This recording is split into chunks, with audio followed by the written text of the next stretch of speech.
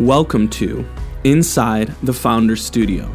We're a podcast dedicated to uncovering the grit that make founders, entrepreneurs, and innovative thinkers tick in one of the most crucial industries on the planet, supply chain. To learn more, you can check us out at insidethefounderstudio.com.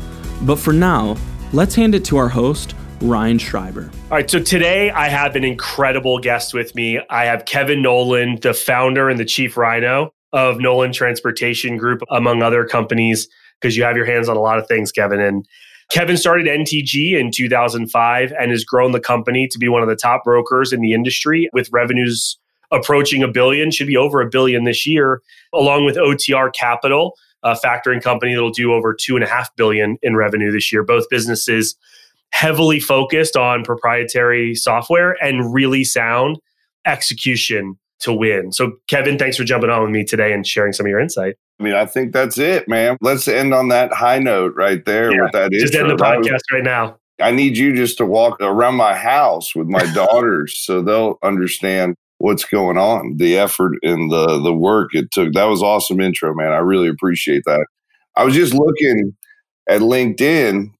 We started chatting the end of February of this year. So we got on the phone and I remember we were trying to figure out what the heck was going to happen with COVID at the offices, what Jeff and his team were planning to do. So you've been around and gotten to know myself as well as a lot of the other rhinos pretty well during a chaotic year. So we appreciate your support.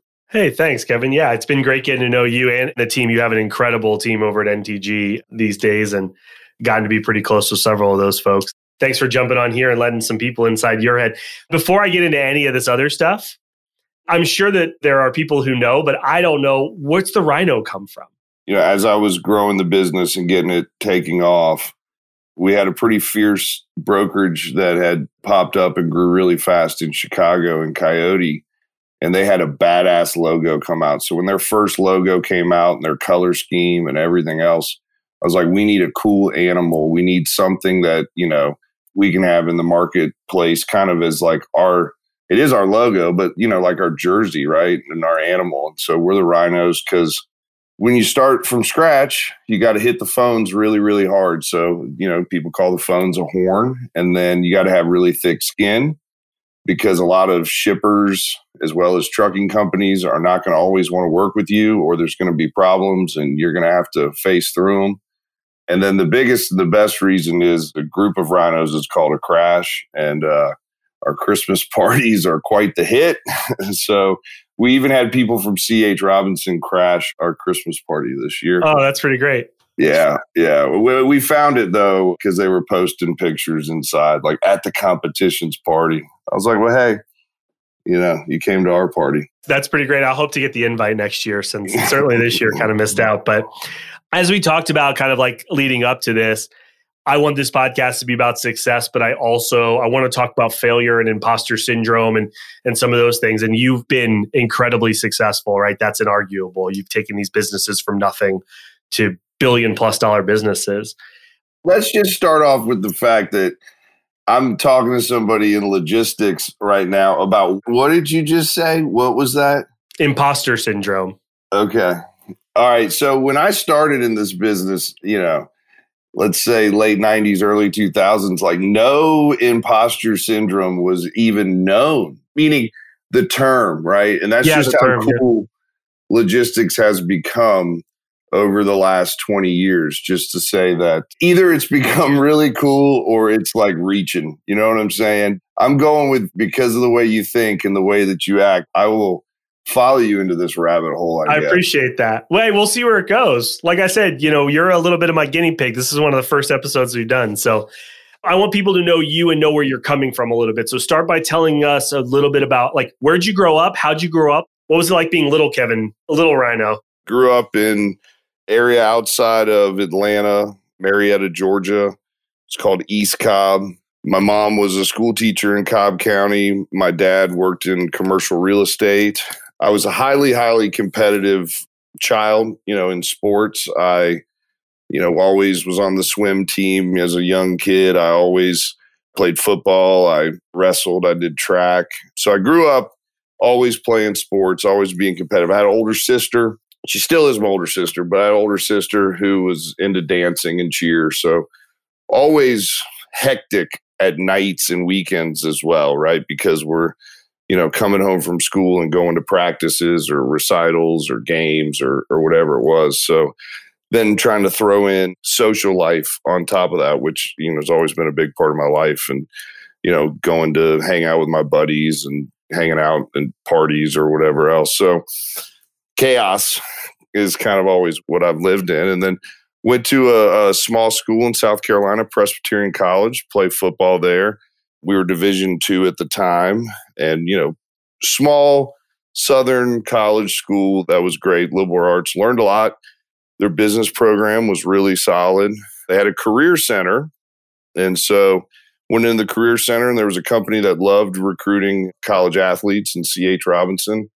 Went and visited the Columbia, South Carolina office and just fell in love with the industry immediately. I remember coming back and telling my guys I lived with in my townhouse, I was like, hey, I just left the Redneck Stock Exchange. I was like, they posted a load from Blythewood, South Carolina to Chicago, and 9,000 people called on it. I was like, this is sweet. And so, kind of fell in love with brokerage and got my MBA at night while I had gotten married, had my first child. And, Robinson at that point had gone public. I was in an office in Atlanta and, not really known because of the fact that at that point it was $3 billion, even though I was growing and getting accounts, but did get active in hiring and recruiting. Was getting my MBA at night and had to model a business, modeled out a freight brokerage and said, all right, I'm going to do this, and had a non-compete to sit out. And then I was an agent for a few people and then started up my own MC in 2007. That's great. That's quite the journey. What position did you play in football? All through growing up, played a bunch of different ones. Every now and then, because I was pretty fast for a big guy, they'd let me run the ball, kind of as like a thank you for blocking all year. I never really realized that. I was like, yeah, I think they think I could maybe be a running back, but no. I mean, as we get older, isn't it funny how we realize the things we thought we could have done when we were like kids that we didn't get to do? We know we couldn't have actually, especially with athletics. I'm the same way. It's like, man, I think I could have been an all-pro tight end because I'm 6'3". I got great hands. I'm a big guy, but like, there's no way I was ever. I mean, if I could have played D3 football, that would have been incredible. But then but this happened and that happened, and now I'm older. I look back and I realize like I was never going to be anybody. Look, I mean, I'm sure you were somebody in your circle that you played in and everything else, but the guys that make it, D1 and to the NFL or get tryouts or whatever else, they're freaks of nature. And they're just not only in the mental aspect of it, but just, when you're in college and you're that focused and you're still the star of a big college, and then you can stay focused to make it to the league. I mean, that's pretty incredible. Yeah, it's unbelievable. I mean, the people who wash out end up, a lot of times what you see, right, is it's not talent that washes them out. It's focus, it's determination, it's that kind of stuff, right? I mean, that's a lot of what you just talked about, and a lot of what we talked about in prep that we're going to get into that I said, hey, save that for the live show. You talked about you were at Robinson. You kind of modeled out this business. That was a little bit of your professional background. Kevin, have you ever been fired? Yeah. What I'm getting at here is, Kev, how'd you react to that? What'd you think about that? Like, you had a wife, you had a kid, you had bills to pay. It was shit or get off the pot, right? And basically, I mean, I had committed to what I was going to do already, but it was shit or get off the pot, right? I basically needed a job. That's why I started my business, and I knew what I was good at. I'm a good freight broker. I might not be the best fucking employee. So if I'm going to go work for a boss, the boss might as well be me, I mean, that's what went down. What do you think made you not a good employee? Oh, because I think my way's pretty damn good. And I think I've proven that. But I'm not always on time. And I think that the same reason my brokers are a pain in the ass, I was a pain in the ass. Right? Who cares if I'm 10 minutes late, man? I got 40,000 in margin this week on the board. Mm-hmm. You know what I'm saying? I'm paying for myself 15 times over. I learned that you can't have that attitude and that cockiness. You can have it, but you can have it a few times. You can't have it all the time. I mean, our best brokers in the history of my businesses or salespeople at OTR or whatever else have been sent home. Like, go home. You're hot. I get it. I get it. I know where you're coming from.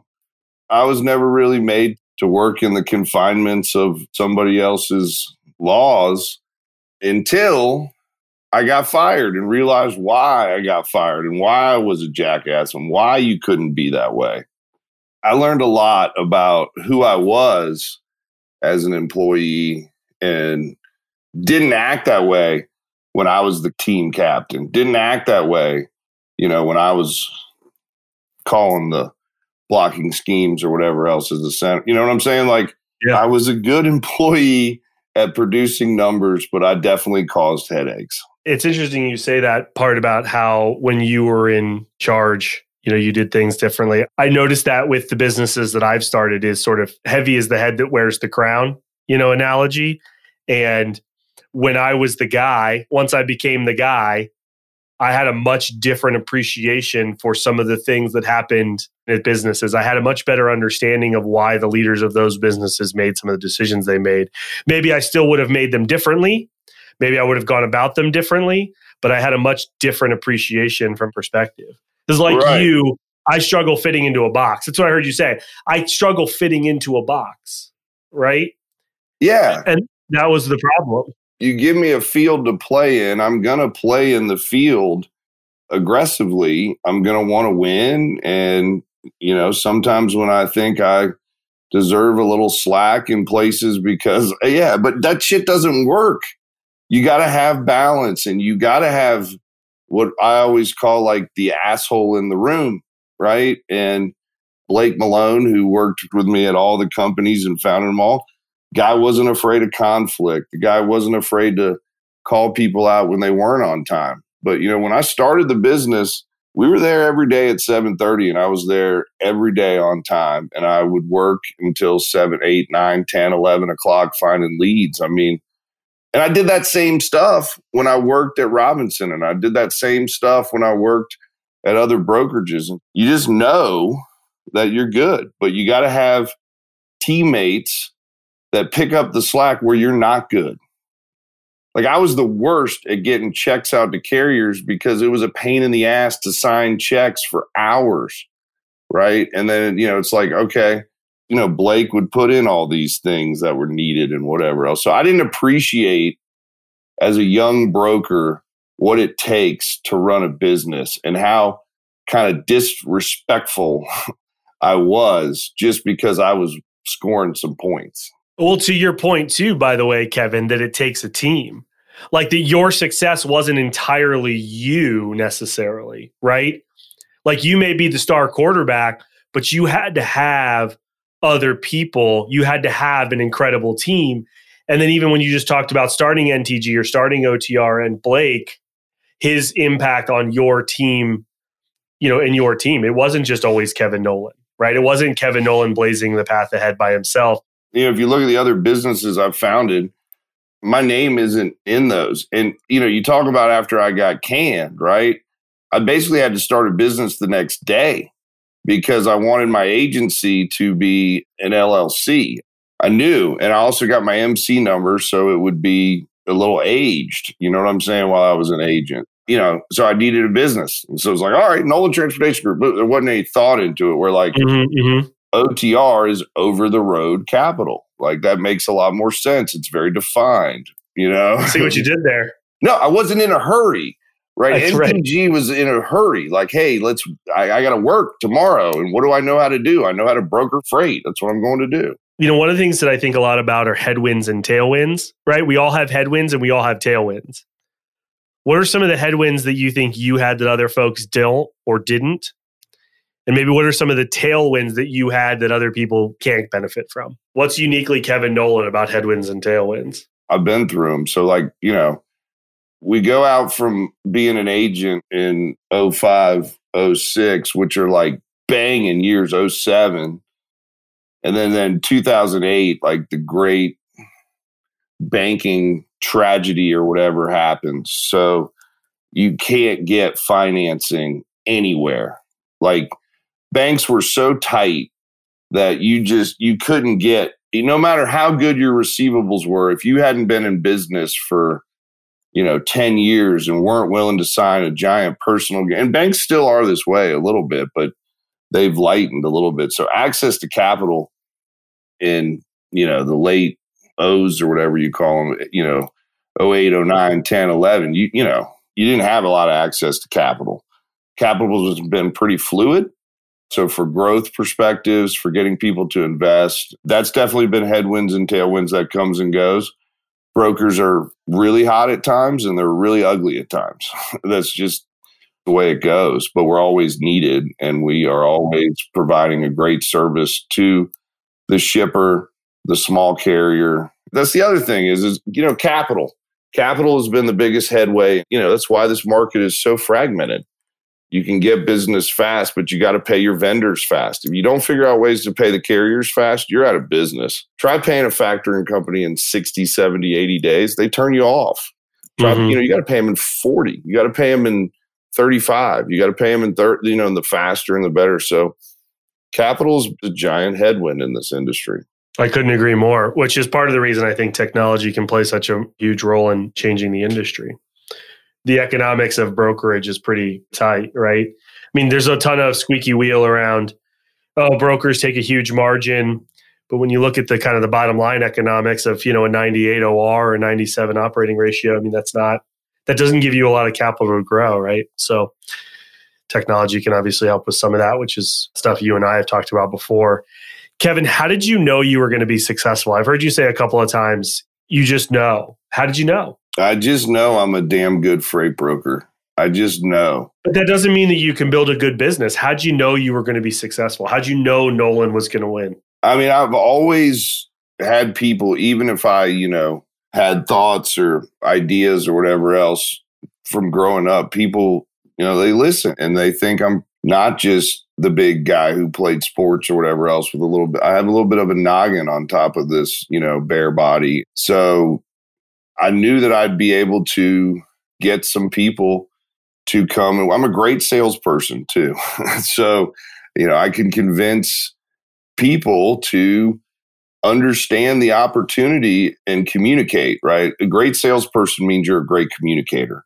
And so what the task at hand is, I try to communicate it as well as possible. NTG was started to be a top 5 freight broker. OTR was started to be the best and largest freight payments business in the factoring space. Marquis, the premier insurance business for trucking. And, I went to work at C.H. Robinson. C.H. Robinson's the best, still the biggest freight broker. So, that's where I came from and that's what I know. And it's like all the people who coached under Saban, a lot of the big brokers that have come out are, spinoffs of touches of C.H. Robinson. And why would I not think that we couldn't compete with them? That's where I learned. You talked earlier about your daughters and how you'd like for them to know all the work that it took for you to be successful. I don't want them to really know. I want them to keep pushing my ass. I want them to think what's going on is normal. That's great. I do. Many of us have an internal drive that keeps us going forward. But I also think that at the end of the day, we're all trying to impress somebody. It's not ourselves. Who are you trying to impress? Oh, man. I'm always trying to impress my parents for sure. I want them to be proud of me. I believe that the Nolan name, as well as the Owens name, my mom's maiden name, as you know, that's Fritz, CEO and runs OTR. He's my second cousin. We've got people in our family that are looking to us to do really, really good and big things. And so family is huge. I want everyone to like me. I think that's my main thing is I like people to like me. So I'm trying to impress everyone, I guess. I think that's been my whole life. I've been trying to impress everyone. It's okay to want to do well. It's okay to want to impress people. There's a lot of people who are afraid of that success and you've grabbed it. Okay, so right before we jumped on, we started going back and forth about the concept of failure a little bit. Let's pick up that thread. How did you think about failure before you started? And how do you think about that now? What would it have meant if NTG had failed? It's tough to get capital as you grow. I hit up friends and family. I mean, that's how passionate I was about this. I mean, I joke with Fritz and Harold all the time that like, hey, if we don't hit our numbers and make this debt payment to friends and family, we're going to have to move, right? I mean, because I was all in to have my parents' friends, to have the balls to sit across from somebody and ask them for a couple $100,000 to invest in your business when the biggest banking scandals have gone down. Enron went down. Wolf of Wall Street's just out on the movies. Madoff is taking people's money. I mean, you know what I'm saying? It was a lot of meetings, but all those people believed. And again, believe that I'm a good communicator of what we're going to do and how we're going to do it. You got to pay your investors when it's due, right? They get their money, and people are like, oh, so many people have made so much money off of you with your private equity deals and whatever else. I've made good money too, but you know what? Those people believed, and they bought in and they believed. And so that to me is a tremendous thing. And so if someone gives me their money or their money that they're representing from another family, like private equity is a bunch of family money that's like in one place, and that place gets to make decisions for all those families. So if I fail, I'm going to let down a shit ton of people who worked hard to make money, or, next generation people of money who are trying to actually be smart. So that's why, I mean, and your name and your reputation, it follows you, right? And so you have to make your investors whole. And so that was the game and the mindset. And I did not pay myself very much at all in the beginning and reinvested it all for growth. I've heard you talk about making a name for yourself a couple of times. Did you set out to be rich? Did you set out to establish yourself? I found my calling in freight brokerage. I'm good at it, right? Like I tried to find my calling in football. I'm just short, right? And my arm, I'm 6 foot, or if I stretch, but that's always been you ask like failure, right? So I played football and worked out hard, did all these things, and I wasn't good enough or tall enough or big enough to play Division I in the positions that I played at. And so I found something that I can be like Hall of Fame. Yeah. So like, let's go. I love that. Have you made it, or do you still have somewhere to go? We're not top 5 freight broker yet. Is that when you'll know you were successful? I will at that point have gotten to the place of why I started the business. To this point, it's not like painting a house or cutting grass where it's like you're done, right? So it's been a long journey. It's been a long journey. And a lot more capital has come into the game since I set that goal, right? Like the number that I've got to get to in revenue to get there. It's a moving target. Yeah. Yeah, it used to be Robinson and then like TQL and then like down to 200 million, right? And so it's like now that I don't know how many are over $1 billion now, but the teams have gotten better too. But our management team, I posted something on LinkedIn about it. Like, this is straight up Yankees, man. I mean, our guys that have been there from the beginning, Harris, Steve, Ian, Perry, and then you mix that with that new group, Brian, Jeff, Drew, Joanne, and Jennifer, who run an HR. I mean, I don't worry much about NTG. I mean, I know they're going to do what they got to do. That's a cool feeling to be a founder and be like, all right, I'm waking up today and all's good. Like that's sweet. Honestly, the 3 things that I've heard you talk about the most: team, like that's a theme that's carried through everything that you've talked about. Being open and opportunistic. Like you didn't necessarily know everything that was going to happen as you went, but you were open to the opportunities, right? To your point about capital was difficult. It was difficult to come by. I'd imagine when you started out, you didn't know you were going to start OTR, right? No, I saw that. Yeah, I saw that. Hey, oh my God, look how many carriers factor. Like the other thing is small carriers do not get good service. I mean, even, our beginning days and even times at C.H. Robinson, I mean, back in the day, carriers were not treated like they're treated now. And they have to be treated this way. And we could provide a tremendous amount of service for them. And also, we're more than just money at OTR. I mean, OTR gets the carriers all kinds of information and things to let them know if they're in market or not in market. I mean, that's a sweet business. Fritz has blown it up. He has really kicked ass over there. What were some of the challenges you didn't see coming through your journey, you didn't see coming, that you thought would totally sink the ship? I mean, the swings in the freight rates, when you have scale, those swings hurt a lot harder. When the carrier rates pop faster, that's what happens. Carriers lead, right? Carriers lead the rates. And so we did some crazy things, man. I think we had like 100 people, and then we decided to hire 150 at one time. Someone asked me on Cassandra's show, like, what's the most you've ever gambled on a football game?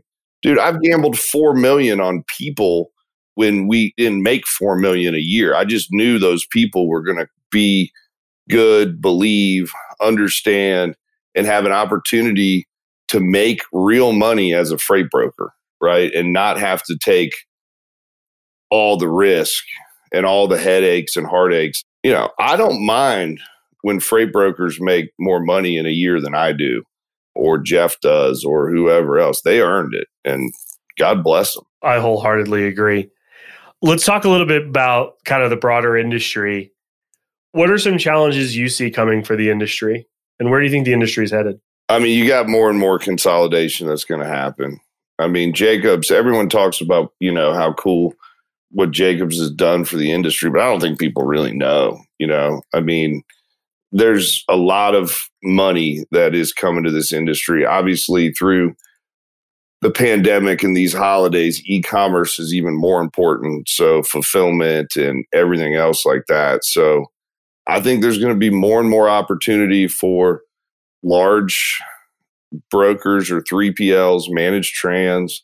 And when people ask me, like, hey, what's managed trans? I'm like, managed trans is like shippers just getting more organized, right? They've got a plentiful amount of products.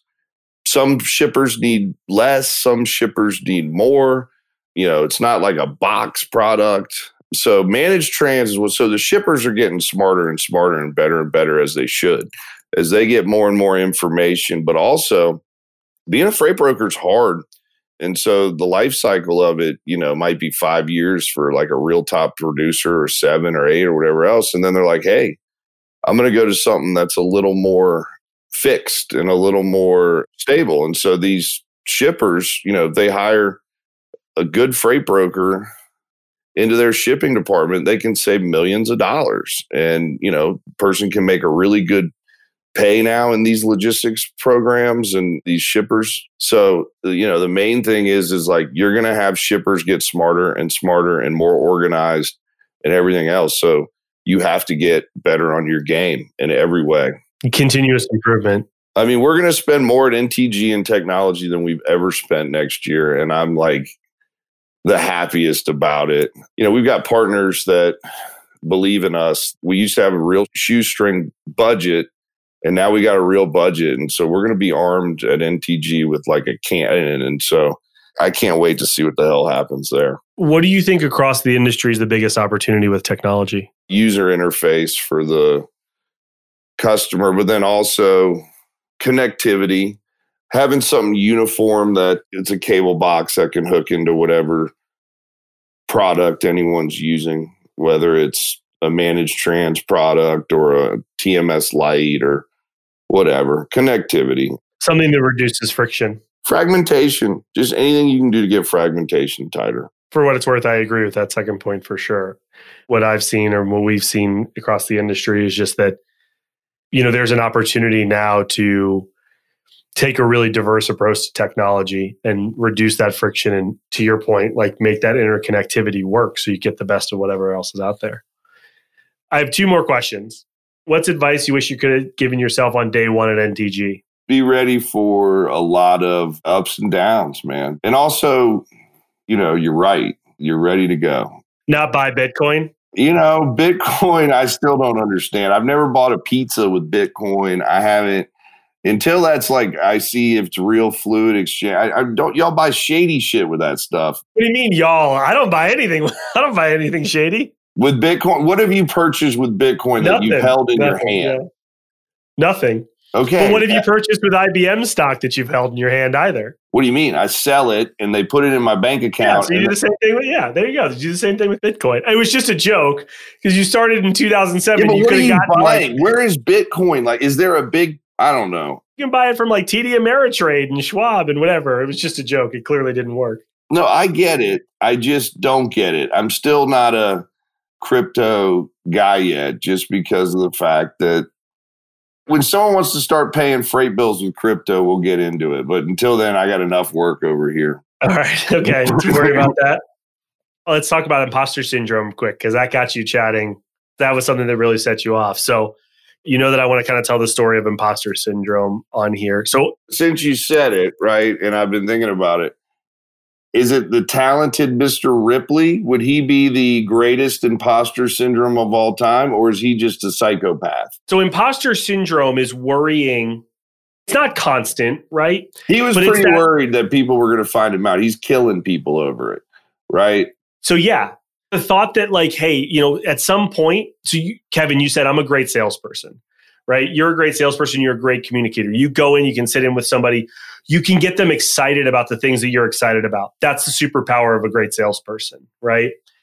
You're able to get them excited about the things that you're excited about. And then the thought that, hey, they're going to figure out that I don't have all the answers and I don't know everything. I struggle with it often, not every day, certainly, but like I worry that, Kevin, I'm talking to you. I mean, Kevin, what can I tell you about anything? I've been in this industry for a little over 10 years. You've been in it for over 30 years. Not over 30. That was a jab. Over 20 years. Age. But you've been in this industry over 20 years. My bad. Yes, I didn't do the math on the fly there very good. I was a history major and then I went to law school. What do I know about math? No, my real age is 60 because of the wear and tear. Yeah. Broker age. Well, look, if you look at the founders of all the other brokers, whatever else, we're all we're like I said, the life cycle of a broker is totally. It's a mental manual relationship game. And we got a fresh set of players. It's like Alabama just running in new linemen that have been waiting to chomp in. So it's been really cool to see all that. But I've been able through my aging, I guess, to be able to admit where I'm not good. Back office. But early days when you couldn't admit that, how'd you deal with it? How'd you deal with worrying about people? I drank, I smoked a lot of, you know what I'm saying? All right, well, that's not, yeah, okay, all right, okay. I mean, look, I never really was afraid that I was going to fail, like in the freight brokerage world. Like I always knew that I was a good freight broker just because of how well I did very quickly at Robinson, right? Which is the best of the best. And so I just knew I was good. It was just surrounding myself with the right people. Okay, so that's where there are times when you're selling the image of, hey, when you're doing 10 loads a day and you're telling the original people to come work with you, hey, one day we're going to have 4,000 loads on this board. One day we're going to have 8,000. One day we're going to have even 300 when there's 10, right? That's where communication really comes in from a standpoint of, the fear that they don't believe you anymore. Maybe the fear that they might be losing faith in you because you've made some bad personal decisions or you've, drank too much at a company function or whatever else. Those are times where you worry about what people think or believe. But yeah, shame sometimes brings lots of success. I care a lot about what the people who work with me think of me, for sure. There's nothing worse when I feel like, as a leader, I'm not putting out a good vibe for them. So I'm going to sum this up. Here are the things that I've heard you say that have made you Kevin Nolan in 2020. You've embraced being imperfect. Like, I think that's a theme that I've kind of heard throughout that. You weren't worried about failure. You had confidence, but you also embraced that you were imperfect. And that led you to being open to doing things differently. And then you were opportunistic because of that, because you embraced that imperfection, right? You've always been somebody who understood the value of team and surrounding yourself with great people. you're a great communicator and you're self-aware. I mean, those are kind of the 5 pillars that have made you who you are and allowed you to be successful. And so, do you think that's a fair summation? Yeah. And I think everybody who comes to work with me knows that we're going to demand results, right? You know, we have a legacy of growing and winning, and our name is pretty damn good right now in a lot of the businesses. This is the time where you don't say, hey, we've made it, because making it for a year or two is not making it. Yeah. You know, I mean, someone asked me once, they're like, hey, if you become a top 5 broker, you know, for like 1 year and then go to 14, did you still hit your goal? And it's like, no, but that's, you know, we're going to be a top 5 broker forever. I think when you ask me what's going to happen in the industry, why does that matter to me so much in scale, is because technology is going to continue to make scale important. And also, you know, the efficiencies are gained so much at scale. It's all about your ability to process invoices, get the carrier paid quickly, and get the information from the customer and everything else. So the more you do that and the larger it gets, just the easier. And I think there'll be 10 brokers that are really powerful in 15 years from now. Not 3 years, not 4 years, but, you know, 15 years or more. I think I agree with that. That's what I wanted to talk about today. I had a good time talking about this. Did I do okay? Did I do a good job? I mean, I talked a lot. That was the goal. That's the point. I want you to talk. I'm here to learn, Kevin. I'm here to learn. And that's why I want to kind of take away some of these big things. Like I love those key concepts that I kind of just highlighted. I love the idea that you embrace that you're imperfect. I think that's a pretty rare quality. So that's awesome. Yeah. I mean, you got to be able to look in the mirror. That song, What's Poppin', Jack Harlow, there's a line in there where he's like, I'm sick of taking advice from people who can't look in the mirror.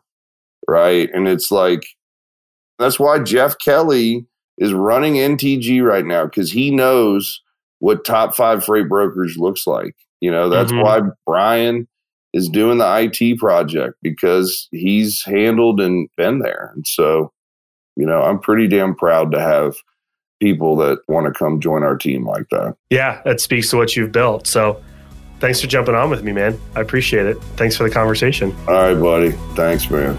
Thanks for listening to this episode of Inside the Founder Studio. A couple quick things before you go. We're proudly hosted on the Logistics of Logistics Network.